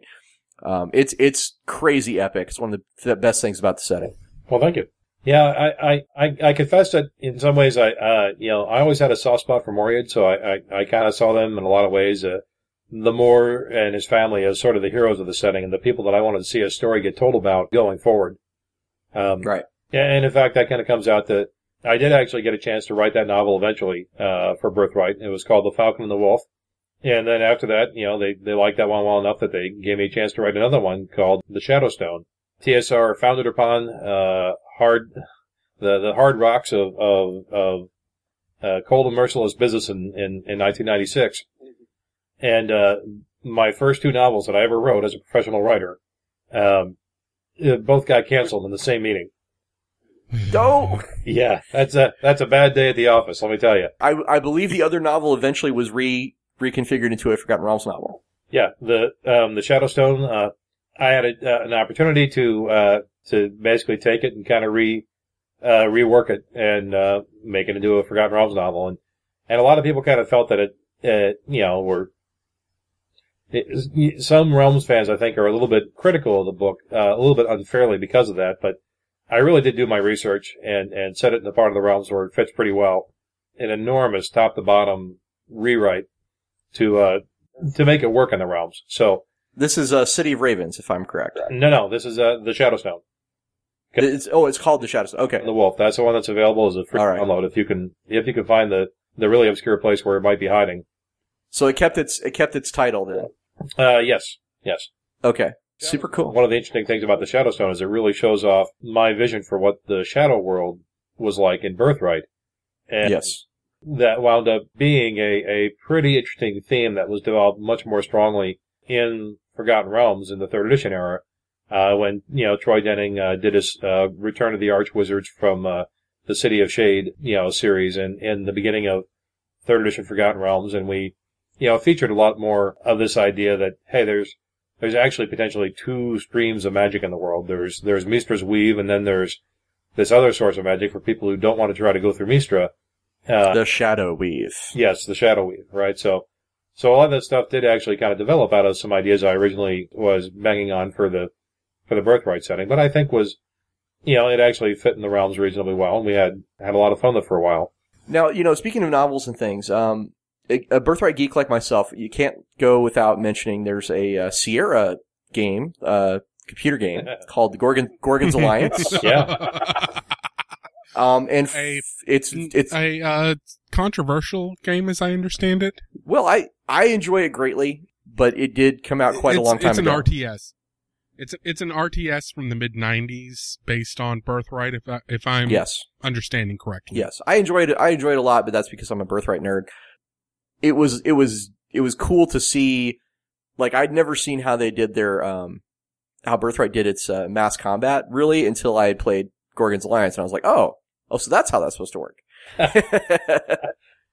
I remember about that game is it crushed me. It killed me so hard. I could never get good enough at it to have fun with it, which, Oh, wow. as a creator of the setting, was kind from, of is a little bit of a Sierra? bummer, right? It's like, oh, this game's too tough for me.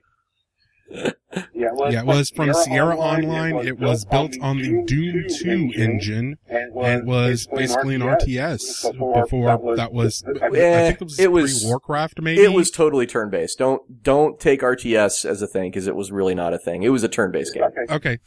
But You're the video game guy, not me. Trust me, I played the hell out of Gorgon's Alliance. It's turn-based.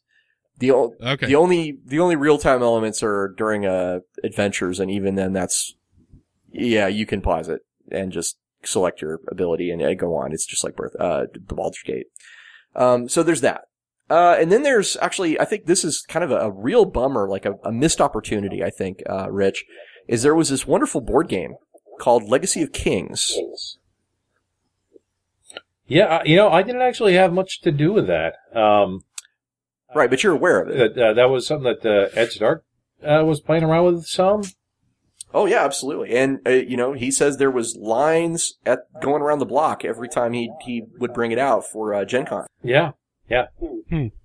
And I've always wanted to play it. And especially now that D&D is kind of doing an awful lot of board games, I kind of think, hey guys, you've got this great board game sitting around, pile of money that you're just not taking. Why aren't you taking this pile of money? Because make Legacy of Kings. Everyone I've talked to that's been involved in it says it's a hell of a lot of fun. Yeah. Have you played it? 15 years ago, right? I mean, I've not seen that in a long, long time. Usually when a game doesn't come out, it lives in somebody's shoebox, right? Right. And if you're not, living in the same state with the guy who's got the shoebox anymore, you don't see it much. So yeah, I haven't seen Legacy of Kings in a long time. I did see something really cool though at a Gen Con a few years ago where somebody had put together a big diplomacy variant on Birthright, where it essentially just took the straight up diplomacy rules, but played it on the map of Cerelia. And I want to say that the people who did it actually made like a big giant sized board that was, like 6 feet by 6 feet or something. And it looked gorgeous, and it looked like it'd be a lot of fun. But I was up to my eyeballs and other stuff, and I couldn't stick around to watch or try to play. So, now that I've got you here, I gotta kind of mention a couple things, about the line, like the Birthright line. We talked about like the little bitty source books that they did for all the individual realms. But I think that one of the strengths of the line, probably its strongest bit, was the support books that it had. The Book of Regency, the Book of Magecraft, the Book of Priestcraft. Sure. I think those were all high quality products. Those were excellent. And again, this is kind of where the line transitioned from you and Colin over to Ed Stark and Kerry Bebris, right? Yeah. Yep. I mean, I did have a little bit of Birthright stuff after the box set. I worked on the Book of Priestcraft a fair bit. I worked on the Kanasi book, which I think was Cities of the Sun. Yes, Cities of the Sun, and God, I love Cities of the Sun. It's fantastic. Thank you. We played our most recent Birthright game set there, actually. Yeah, weirdly enough, I had to invent a whole set of naval rules for Cities of the Sun because so much of that area is seafaring. Right. And they wound up pulling out those naval rules and publishing them as a separate standalone product. Which I own. But yeah, it was very strange to discover. Wait, I was actually working on one thing, and it turned out we made something totally different out of it. But other than that, I relatively soon after I had wrapped up my that work on Birthright, I was pulled over into beginning to do some work on the Alternity game, and so other than getting a chance to I did at least one of those thin Realms source books too. I did the one on Rossonne. Of course. The Black Barony. Yes. Yeah. Yeah, but yeah, part of the downside about the schedule we had of those days was, a lot of times you didn't get a chance to stay on anything really long. You would just kind of, it'd be time to start working on the next product, whatever that is. TSR back in that era, the mid '90s, was routinely publishing well over 100 game source books a year across all the different product lines. There was just an immense number of things getting written by an immense number of people, really, compared to the way Wizards of the Coast manages the D&D line over the last few years, where it's more like a dozen releases a year, not 100. Well, I wanted to ask you a thing about one of these Realms books. Not the Realms, but the setting books, I should say. Because we talked about Cities of the Sun, we talked about Brector, and we talked about Vosgard a little bit. Then there's the Rearic Highlands. I wanted to ask you a question because I mean this like in the most respectful way because I love Birthright, but I always feel like the Rearic Highlands was kind of the the weakest in the overall theme and paradigm of all the Realms books. And I understand why that is. I mean, when you have a whole bunch of books, there's always going to be one that's slightly better than the others, etc. Did you ever play Skyrim by any chance? Just a little bit. Well, because I played Skyrim, and let me tell you, I think that is what I think of when I think of the Rearic Highlands, because it is totally like Viking land recovering from an imperial conquest. It is totally that. Yeah, I could totally see that. Yeah, the weird thing about it is we were trying to go with two different streams there of obviously very Viking influenced, but secondly also very Druidic influenced. And in some ways it was always a bit of an uneasy marriage. And so I feel like in some ways the Rearic area never really kind of took off quite the same way that some of the other areas did. So, unfortunately, I think we're going to run a little long here just because I love this setting so much. We're just talking about it. I'm going to jump around a little bit on some of these bullet points that Daryl laid out for us so well. One of the things that's probably the most iconic about Birthright, besides all the setting elements we talked about, is the mechanics of its domain management system. Okay. Which was really a pioneer. I mean, it was a pioneer in that arena for role-playing, because role-playing, I think, before Birthright had been, for the most part, like 99%, had been about kicking in the door in the dungeon or doing things on a small, individual level. Birthright comes along and is like, no. Back to the town, and you might have to defend the town at best. Right. But I got to say, I really wish Birthright was more on my radar with some of the stuff I was trying to do in some of my games in Greyhawk and Forgotten Realms, if nothing else, so I could understand those domain rules a little bit better. I've just kind of gleaned over them, but it seemed like a really, really smart way to handle managing an entire kingdom while still being able to, without going into basically becoming an accountant. Yeah, it did a really elegant job of abstracting a lot of that. Yeah. Well, thank you. Exactly. I came to that actually as a longtime wargamer. Even before I had started playing D&D as a kid, I was a big fan of the various Avalon Hill games, for example. And so I came to the part of the game where we were going to be talking about, we need to provide people interesting ways to manage their kingdom and interesting ways for kingdoms to interact with each other. And so very naturally, I kind of returned to my sort of wargaming roots and built the domain rules to essentially be, in some ways, a very light wargame. And in fact, if you're not very familiar with wargames, it's maybe a little bit hard to see that in some places, but some of the ways that, for example, the war moves work when it's time to actually begin moving units around and invading people's provinces and how that sequence of play works. There's definitely places where the wargaming roots really kind of come out and shine a little more. It's funny because I went back and looked at those domain rules just a few months ago. I was playing around with an idea of a campaign to run, and I think there's definitely some things I would do to maybe try to simplify them at this point. I think one of my characteristics as a designer when I first started my career is I was very tempted to sometimes complexify things that I would now, with a little more seasoning, try to keep simpler. Well, if you don't mind a little feedback on them, actually, I think they're great. I love them. But there are some things I wish I could do a little differently. I always wanted to see like more rules for building monuments and stuff, like in Civilization. Oh, sure, yeah.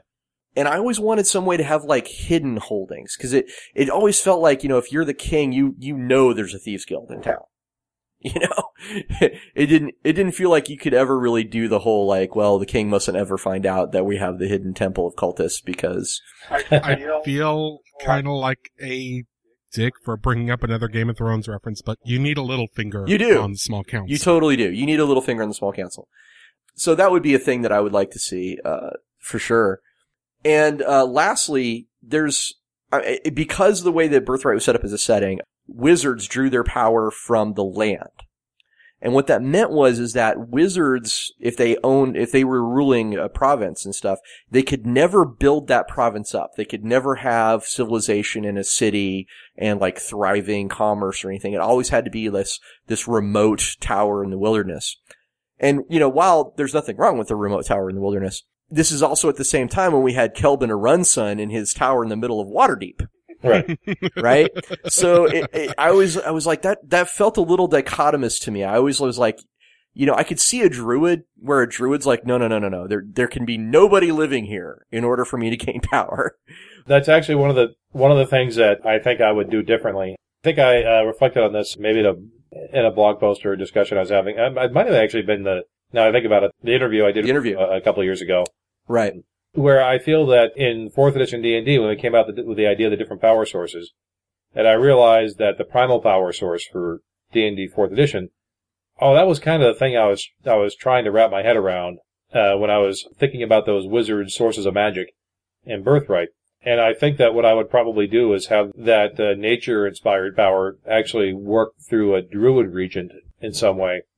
And for the wizards, I think I would actually try to do something a lot more idiosyncratic, something that works totally unlike the way other character holdings works. Like an artifact that's a holding.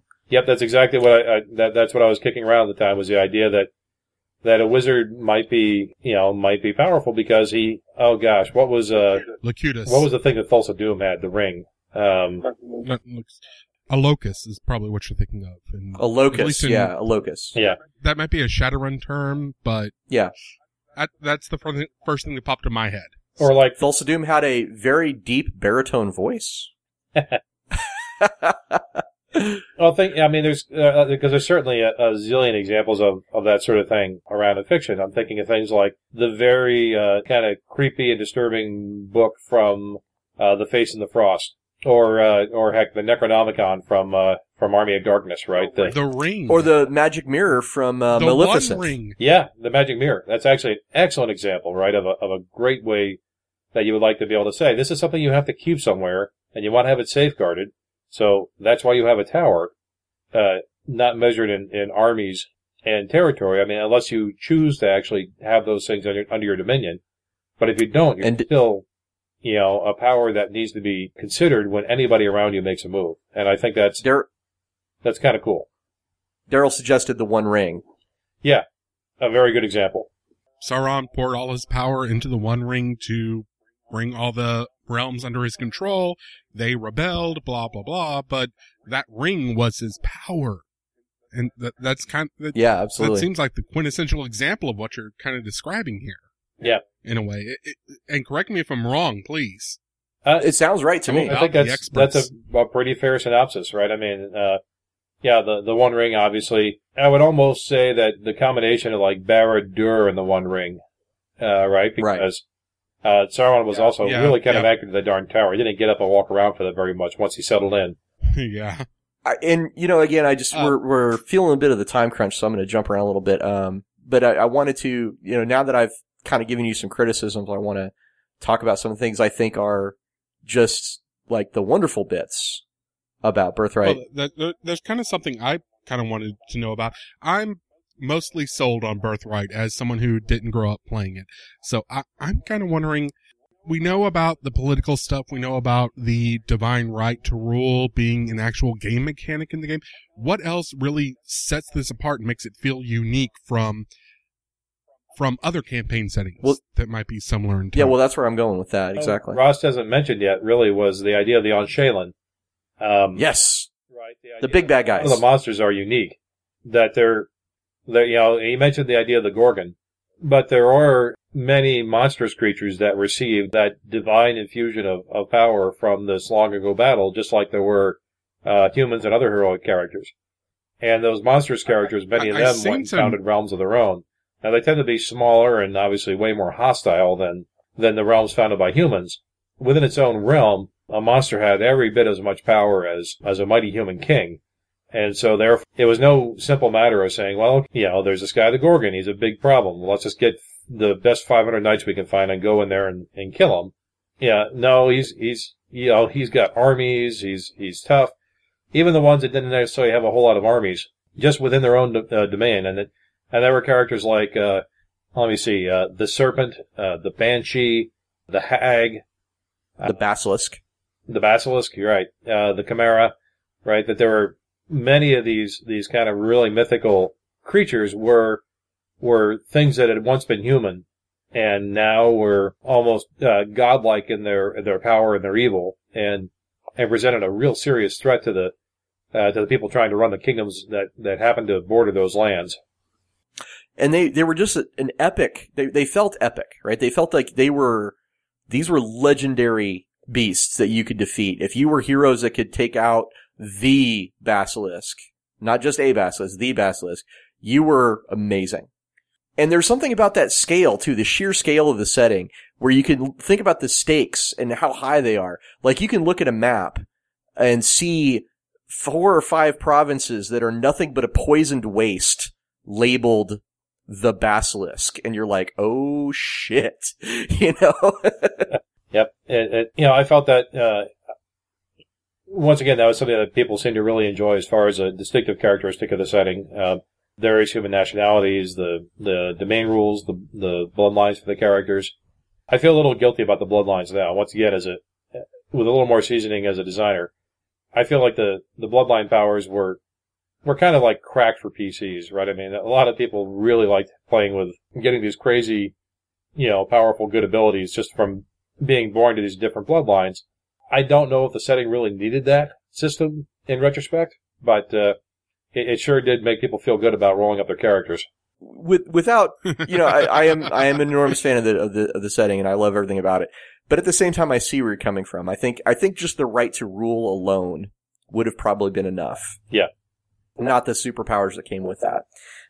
Yep, exactly. Right. That's that simplicity versus complexity thing I was mentioning a little while ago. Right. It could have done the same job with a little bit less if you follow my thinking there. Well, one thing I thought was really great about this as well, when you look at again, a big deal of Birthright is the maps. You look at the map, you can see where all the lines are drawn and kind of get an idea of not only the things that are threatening you and the things that were, the places you can go, the agency nodes, as we like to say, where you can change things in the world.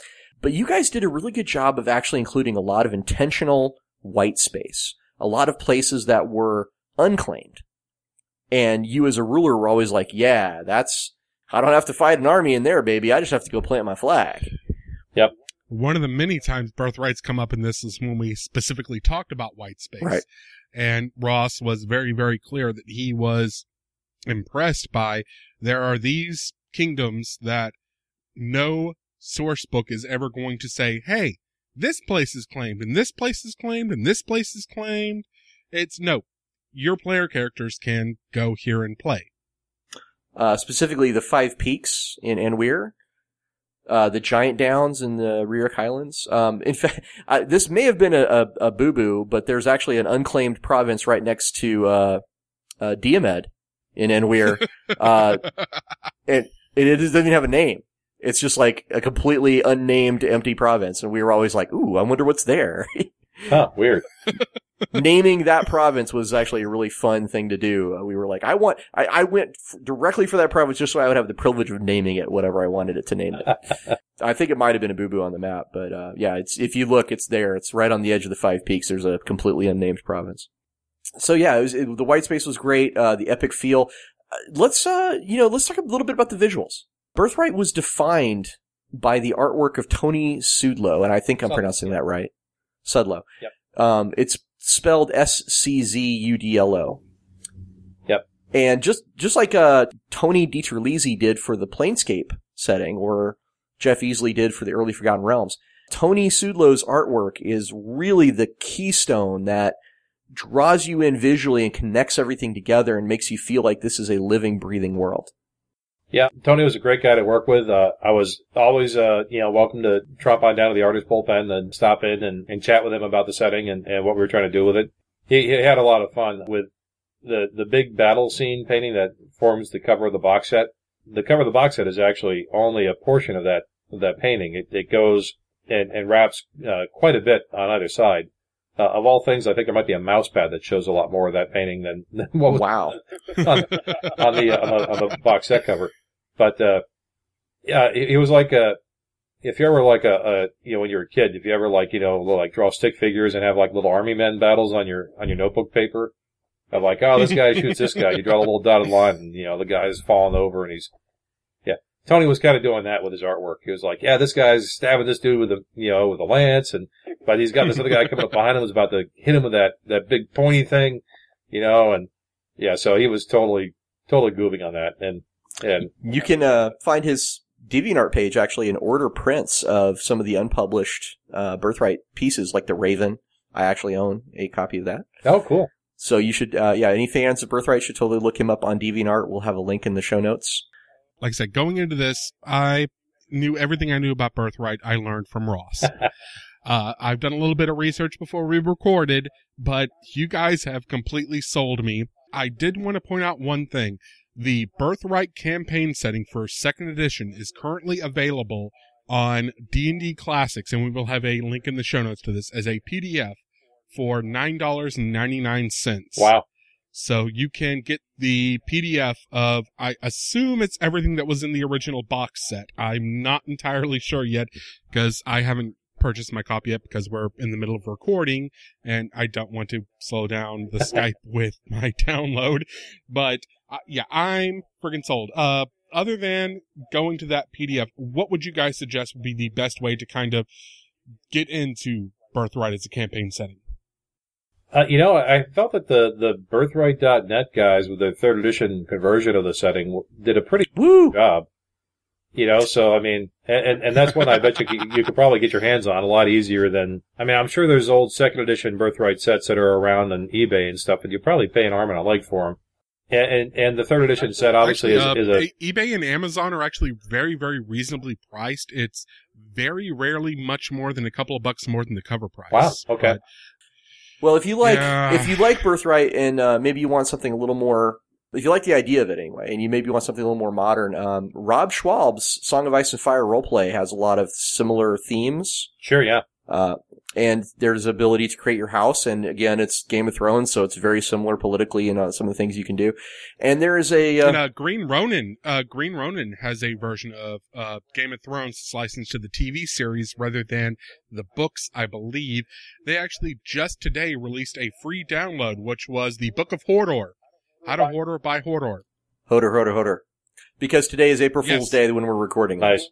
When we're recording this, yes, I will have a link in the show notes because I think it's one of the most brilliant April Fool's products I have seen since the Shadowrun one back when FanPro was in charge, and they gave you the option to play Great Dragon PCs. So the other one I would suggest is similar thematically is the Kingmaker Adventure Path for Pathfinder. Oh yeah.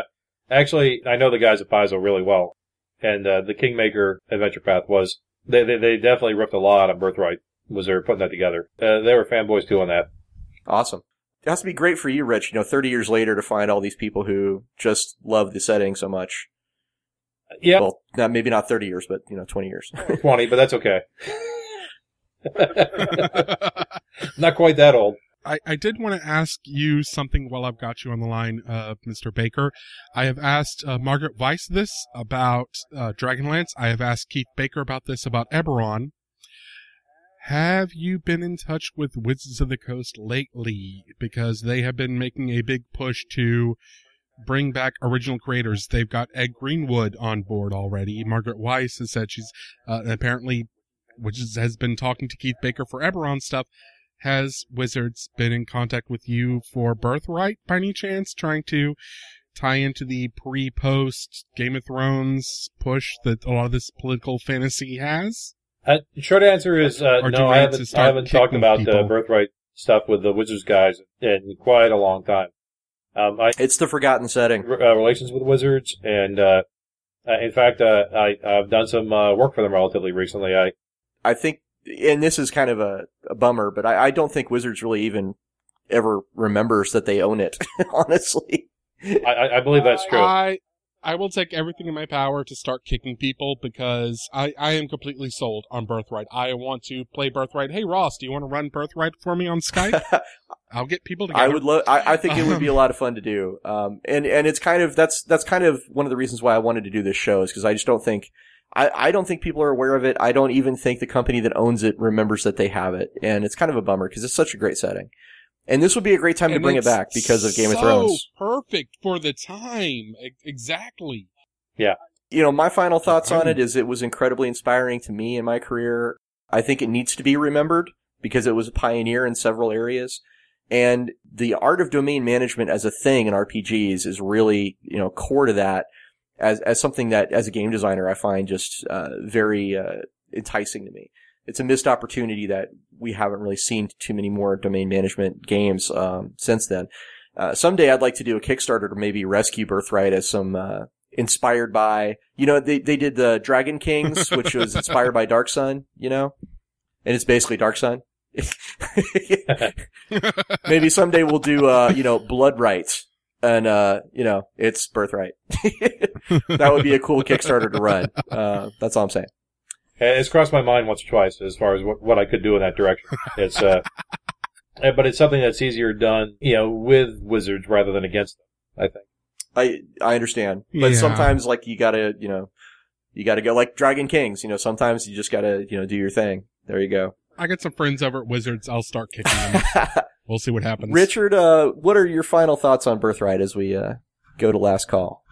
It's something that I look back on and it's the nature of a creative job that you always look back at and think, maybe I could have done this a little bit different or that a little bit different, but by and large, I'm really proud of it, right? It's something that, I did pretty early in my career and it, a lot of it just hung together and worked very, very well. And in a lot of ways, I think probably about the best world that I've built, at least up until, the one I built just last year. So. Primeval Thule. It's very flattering that so many people have gotten so much fun out of playing in my world. It's a strange thing, but boy, it is flattering at the end of the day. Daryl, do you have any final thoughts? Like I said, I am completely sold. I don't know much about the setting, but everything, hearing you guys talk about all the stuff going on, answering my questions, I want to play, damn it. It was you doing anything after the recording, Ross? It was the More of Moria that sold you, I know. I know as soon as we talked about him, you were like, yeah, I'm in. Right? Am I right? The Jon Snow of Birthright. Yes. Oh, I did it again. No, he's totally the Jon Snow of Birthright. You know, and that's the thing is you can draw those parallels. But yeah, we need to, last call, the Imperial soldiers are going to throw us out of the tavern if we don't wrap it up. So, Rich, do us a favor. Tell the listeners what your latest thing is and where they can find you on the interwebs. Sure. If you're curious on what I'm up to these days, the most current thing would be the Primeval Fool campaign setting, which is a Conan versus Cthulhu-esque sword and sorcery fantasy world.